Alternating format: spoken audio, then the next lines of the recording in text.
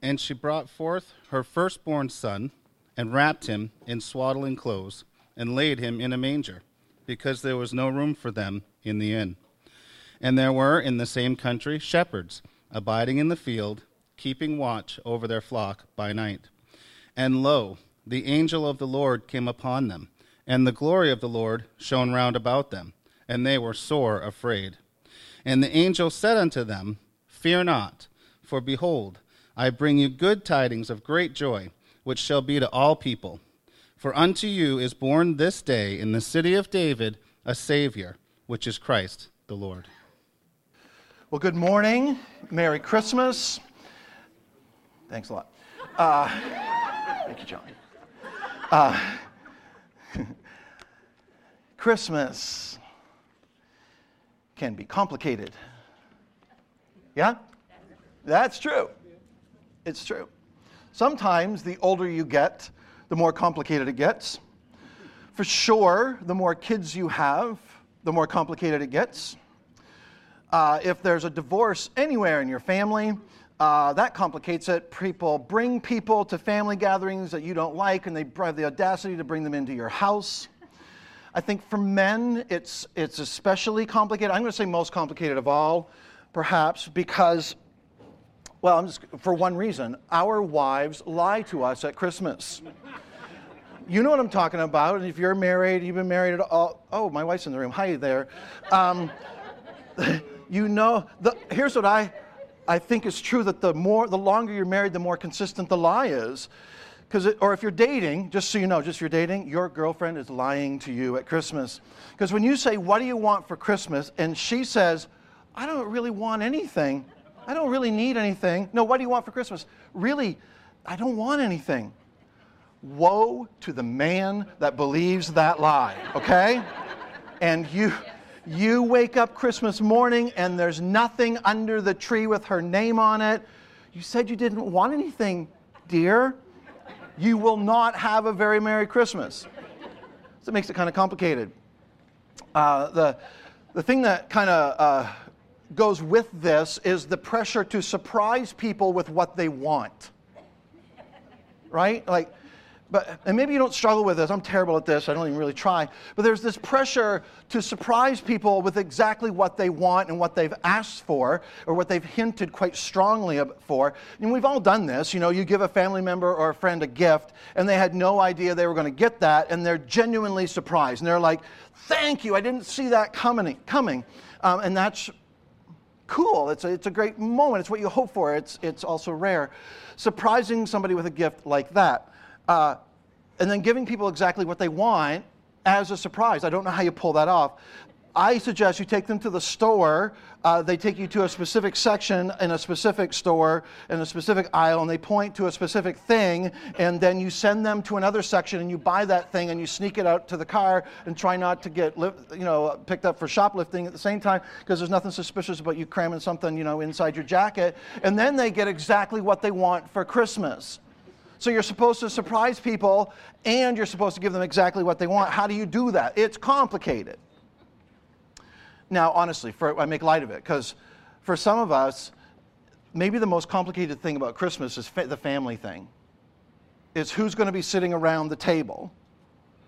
Because last year you were with his family, so this year you got to be with her family, and then you were with your family, now you got to be with that family, and you got this whole thing to sort out, and nobody can really remember what happened last year because nobody took any pictures and nobody wrote anything down, and we're going to have this argument again. We have it every year, and somewhere along the line, then there's a divorce in the mix just to complicate things, and now it's not just your family and his family. Now it's your family and his family, and it's his father and his girlfriend and his mother and her new husband, and your parents are still together. They don't really like each other, especially at Christmas, but they're still together. So it just gets crazy and it gets super complicated. Can you identify with this at all? Yes. Okay.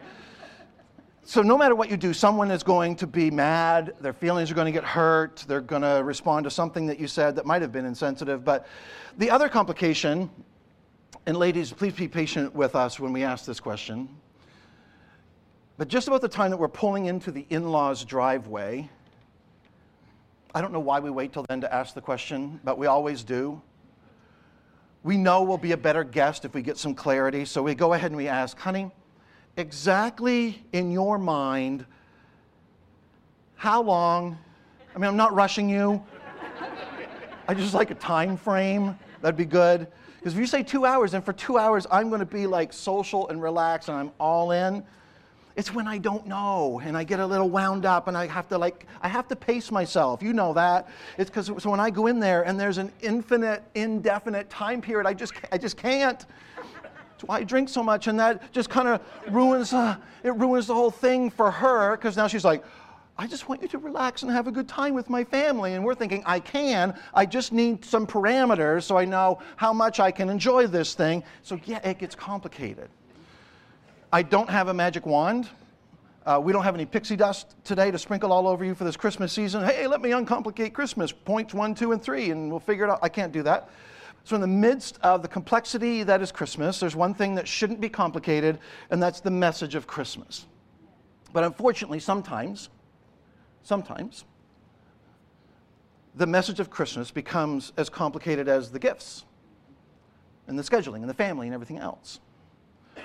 And the reason the message of Christmas sometimes gets, we know it gets lost, but sometimes it actually gets complicated. And the reason for that is it's not your fault, first of all. It's my fault. It's our fault. It's the preacher's fault. It's the church's fault. So if you're one of those people who only goes to church on this Christmas and Easter, first of all, welcome back. We're glad you're here. We're here every Sunday. You're welcome to come. We'll save you a seat anytime. We're just glad you're here this morning. But as pastors, we wonder, why do people only come on Christmas and Easter? Well, I've figured it out, so I'm going to tell you. Because when you show up at most churches, it confirms their suspicions, oh, that's why I don't want to go to church. I do the holiday thing because it's kind of expected and it keeps my grandmother happy. But I've just reminded why I don't go to church, why I don't bother with it. I always forget why, and I show up at Christmas, and it's like, oh yeah, that's why. Because we as churches do a masterful job at complicating simple things like the message of Christmas.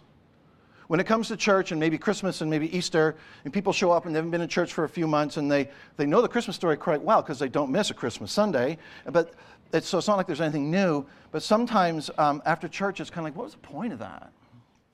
Today, we're not going to even try, we can't uncomplicate all the peripheral things about Christmas, your schedule and your family and your situation and the shopping thing that you still have to do and all those expectations.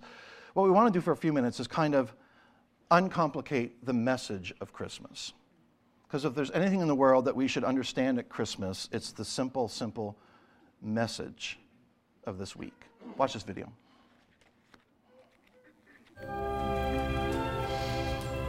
It's the Christmas season.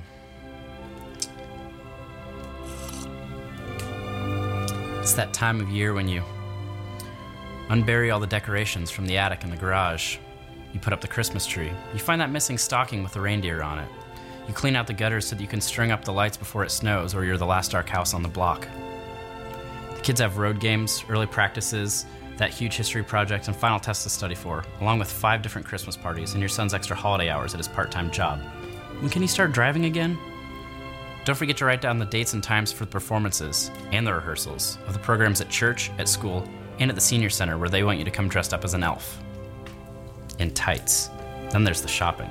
Your son wants a new gaming system that can read his mind. Your daughter wants a doll that you're going to have to make payments on. Your sister's emailed you 3 times asking what you want for Christmas, and why you haven't just gotten an Amazon wish list set up already. Your spouse thinks maybe the two of you should just get each other a new furnace for Christmas, or maybe just donate all the gift money to orphans in Cambodia. And then there's the Secret Santa thing at work. What's a white elephant gift again, anyway? The school sent home a note saying half the kids have strep. Your spouse came home with a box of double extra-strength cough medicine and a case of Kleenex boxes. You're pretty sure there was something wrong with that last piece of fruitcake you just ate. And your daughter's so stuffy she looks and sounds just like Rudolph. Christmas is at your parents' house this year, and at your spouse's brother's place down south, and at your aunt's place on the lake. If the weather's nice and your kids sleep in the car, you might just make it to all 3. And you should make sure that you stop in at the office party for at least a little while. Also, your friends are in town, so could you set aside a night of the week to do a special Christmas just with them? Oh, and can we do it at your house?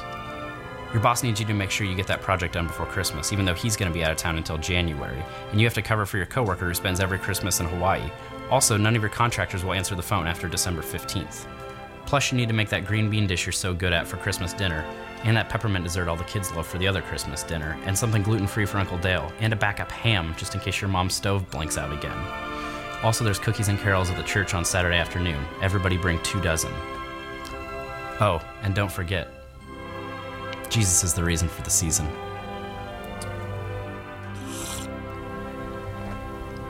Merry Christmas. I'm just going to read a couple verses from the Gospel of Luke. Many of you I know are familiar with Luke chapter 2.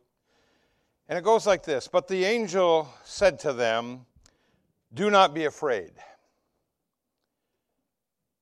And can I stop there and say, this has got to be weird. Don't be afraid. Oh, no problem. This happens all the time. Do not be afraid.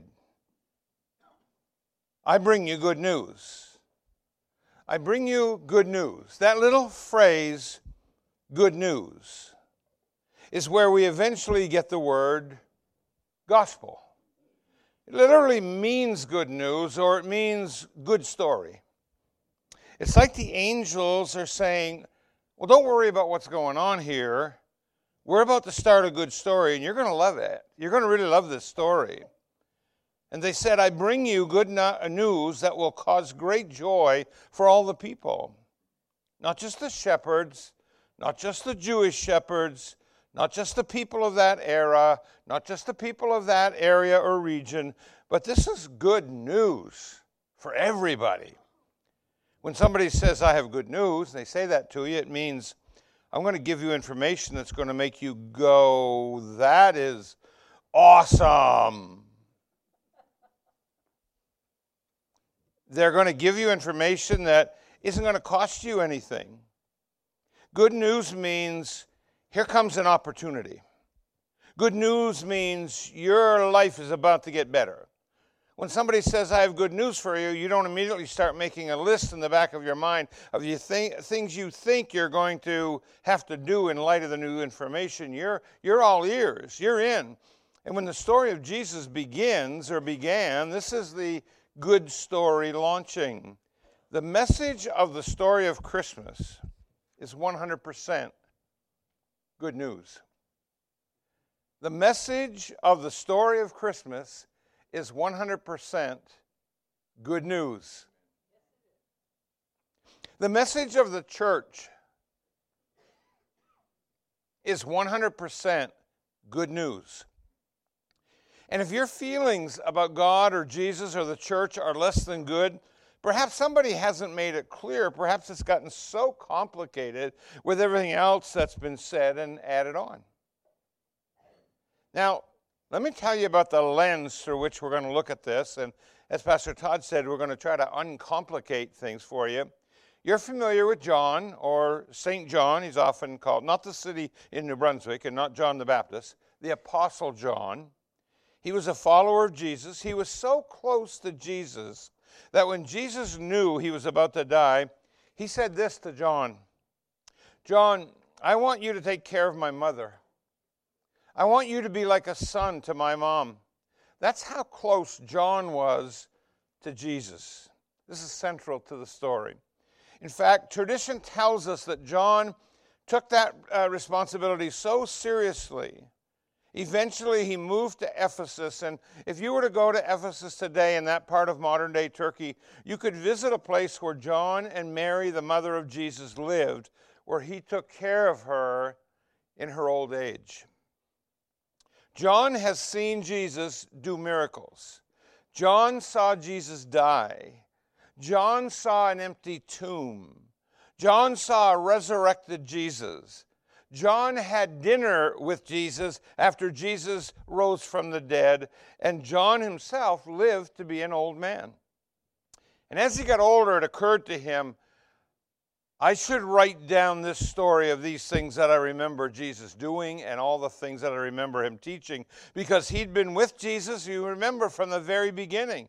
And these weren't stories to John.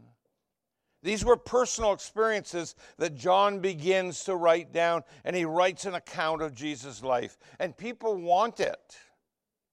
So they begin to copy it, and they copy it, and they copy it, and they copy it, and it circulates through the whole part of the world that they were living in, and then out into Egypt and to Europe and all over the place. And about 300 years later, they took a copy of a copy of a copy of this document that John wrote, and they include it with a bunch of other ancient documents, and today we call that the New Testament.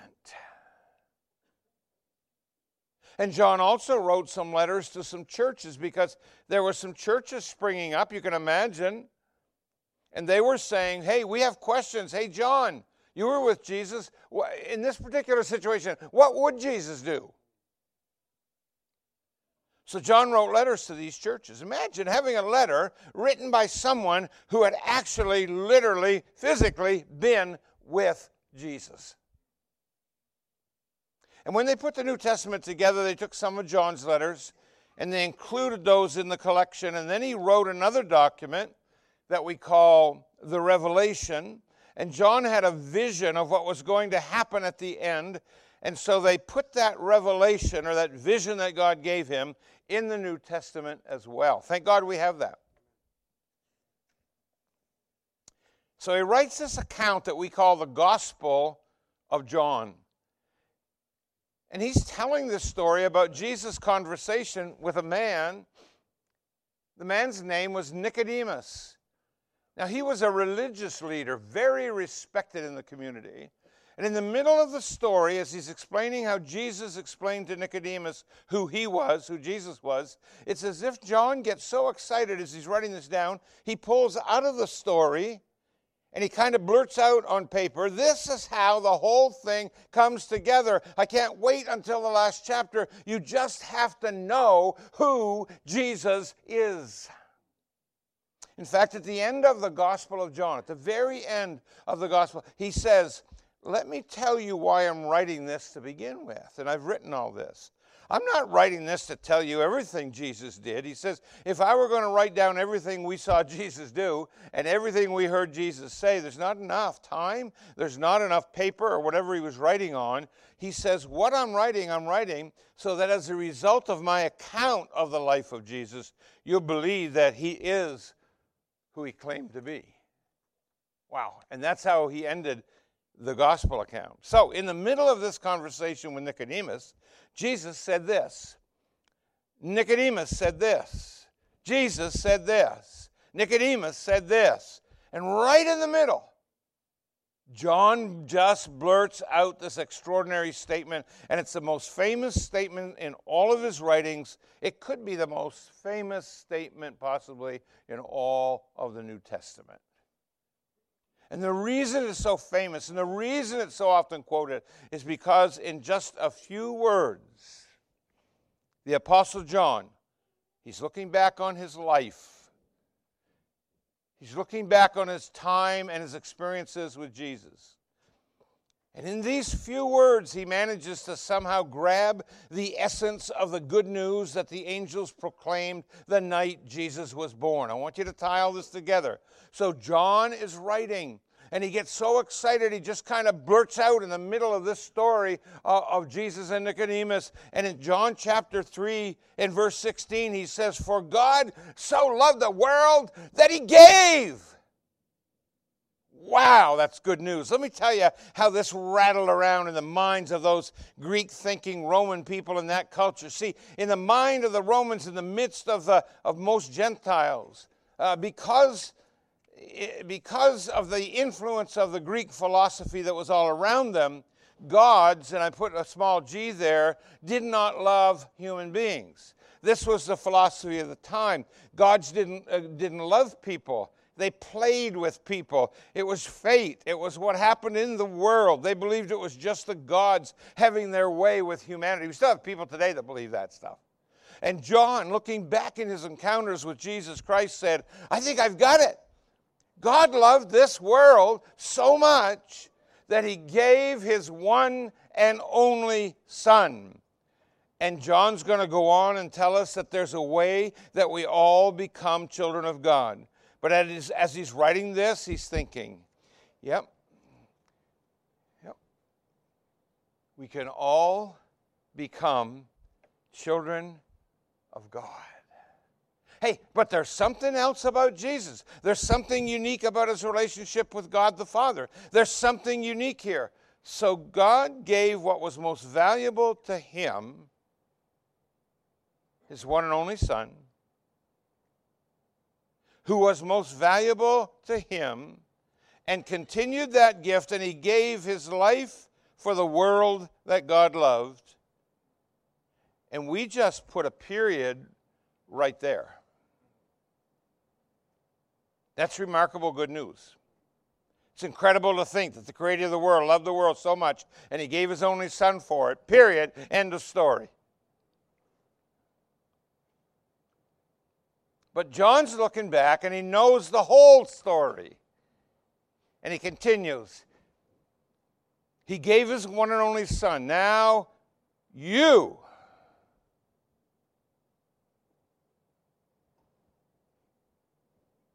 are invited into this story. That deserves a wow. That whoever, by the way, that means everyone, no distinction, Jews, Gentiles, Romans, men, women, children, whoever believes in him. Now, this is where it gets deep and complicated, and hopefully not too confusing, but deep. John is writing this. God so loved the world that he gave his one and only Son, that whoever,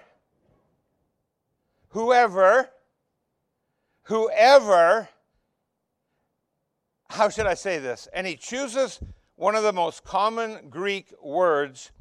It's the word pisteuo, P-I-S-T-E-U-O in the English, which basically means believe.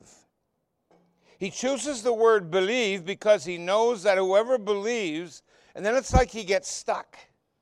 And because the word pisteu means believe, like I believe that, or I believe in, or I've heard that and I just believe.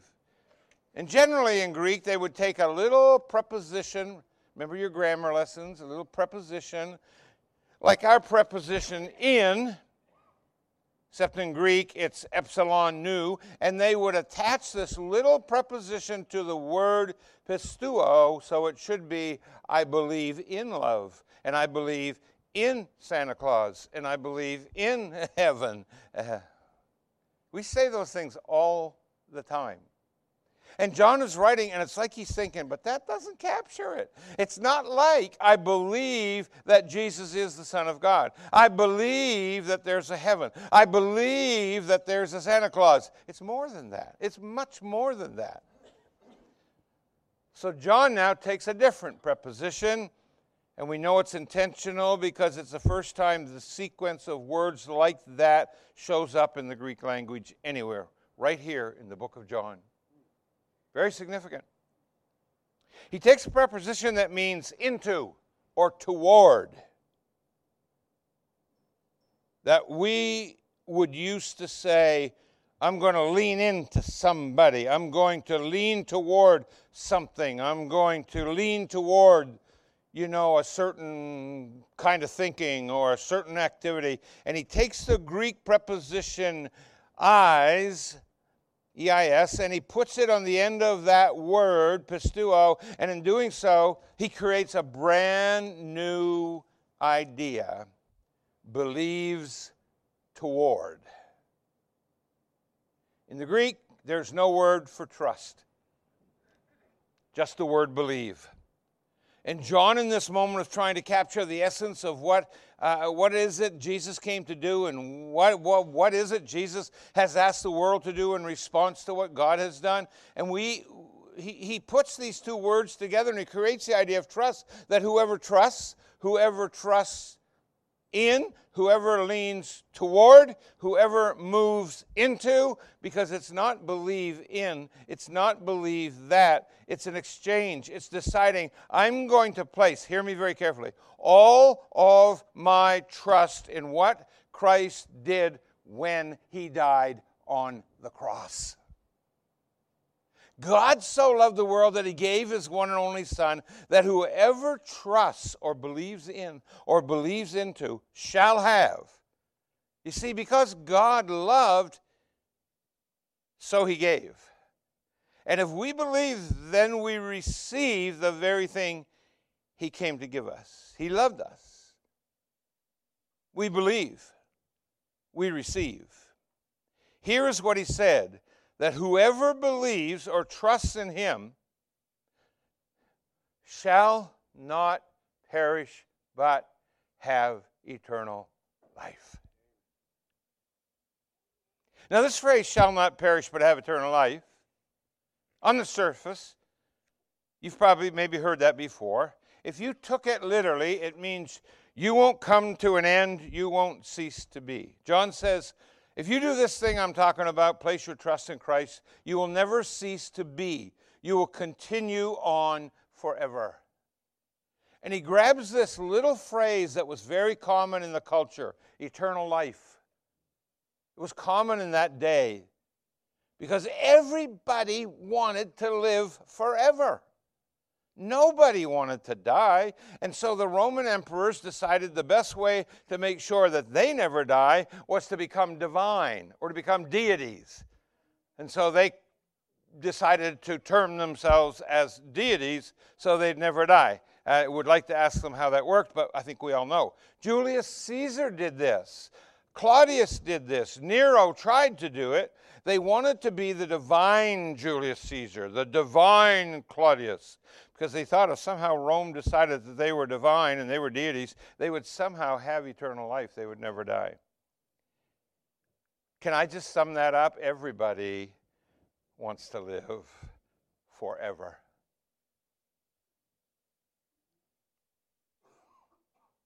John is an older man now. He's writing this and he's saying, no, that's not it.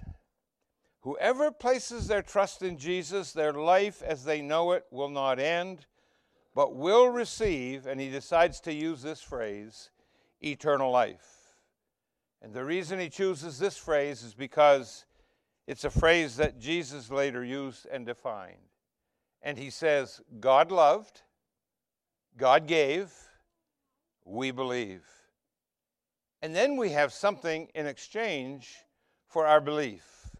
The good news is God gives us the gift of eternal life.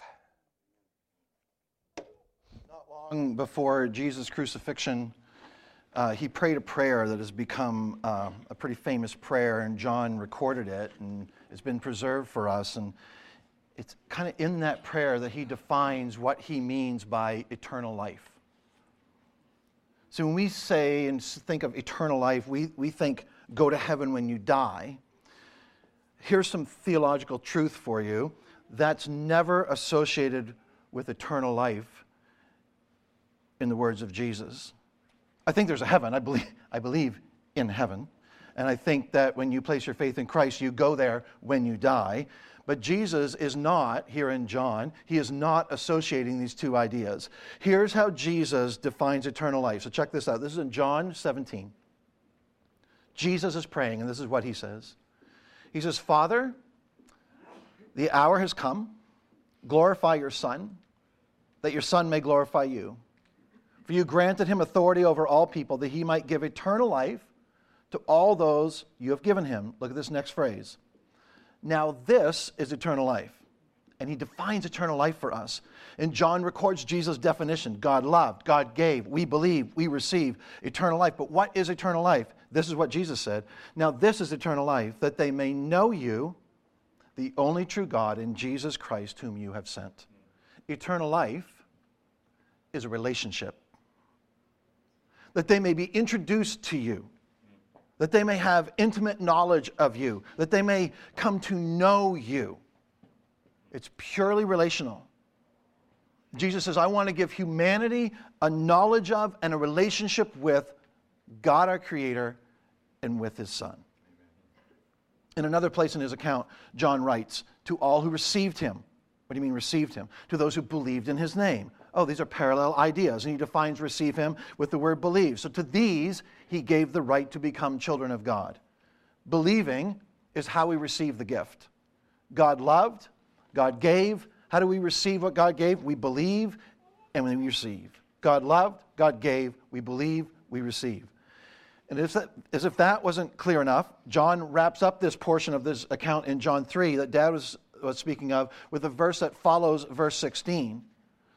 Because John's thinking, just because he interjects this, these are not the words of Jesus, these are the words of John. And he says, just in case I didn't make it clear, just in case you heard something different from what I intended, just in case, let me make it absolutely clear here. So verse 17 says, God did not send his son into the world to condemn the world, but to save the world through him. So if you've ever felt condemned by Christians, they're the ones who've sent you the wrong message. If you've ever felt condemned by the church or by a preacher, we're the ones who have communicated the wrong message. John, who knew Jesus, ate with him, walked with him, watched him die, saw him after he rose from the dead, took care of his mother, asked all kinds of questions. He's writing his account because, you need to know this. People need to know this. And he makes sure that we understand that God did not send his son to shake his finger in your face and tell you what an awful, rotten failure of a sinner you are. That's not good news. That's not new news. That doesn't help anybody. He says, God did not send his son into the world to condemn the world, but to save the world through him. That's the Christmas story. Amen. That's the beginning of the gospel. God loved, so he gave. When we trust in him, when we believe, we receive the thing that he's given us, which is relationship with God the Father through Jesus Christ. That is eternal life. And John's like, I don't know if I can explain this very well. I can't go any deeper than this, but here's what I know. That when a man or woman or child places their trust in Jesus, they receive a connection. They receive eternal life through him, and it's purely relational. They become children of God. So the angel could say then, with no qualifiers, I'm bringing you good news. Good news of great joy for all people. Today, a brand new good story begins. In the town of Bethlehem, a baby's been born, a Savior. He's Christ the Lord. So the question, of course, is, has there ever been a time, a moment in your life where you made this exchange, that you decided to quit trusting in you, trusting in your prayers, trusting in your goodness, trusting in your good intentions, trusting in your generosity, in your church involvement, in the good-bad scale, whatever your thing is that you're trusting in, where God would say to us, that's all well and good, but as long as you're trusting in you, he said, here's what I know about you. As long as you're trusting in you to get into God's graces, you have no idea where you stand with God. You know how I know that? Because you can't find anywhere in any religious literature a systematic list that is so clear that you always know where you stand with God based on your performance. That list does not exist. And Jesus says, I got some great news. I want to take that whole scenario away. I want to take that fear away. I want to take that uncertainty away. I want to take away the unknown when it comes to your standing with God. I want you to know for sure, I want you to know that you are in relationship with your Heavenly Father. And like any gift, all we have to do is receive it. So how do you receive it? You receive it by placing your faith, your trust in what Jesus did on your behalf when he died on the cross for our sin. So I want to give you a chance to do that this morning. I'm going to lead you in a prayer. And a prayer doesn't make you a Christian, all right? The reason we pray in this is prayer is just talking to God. And so the exchange is, God, we're just going to declare that I'm no longer trusting in ourselves. I'm no longer trusting in me. I'm placing all my trust in your Son. I want to have eternal life. I want to know you. I want to become a child of God.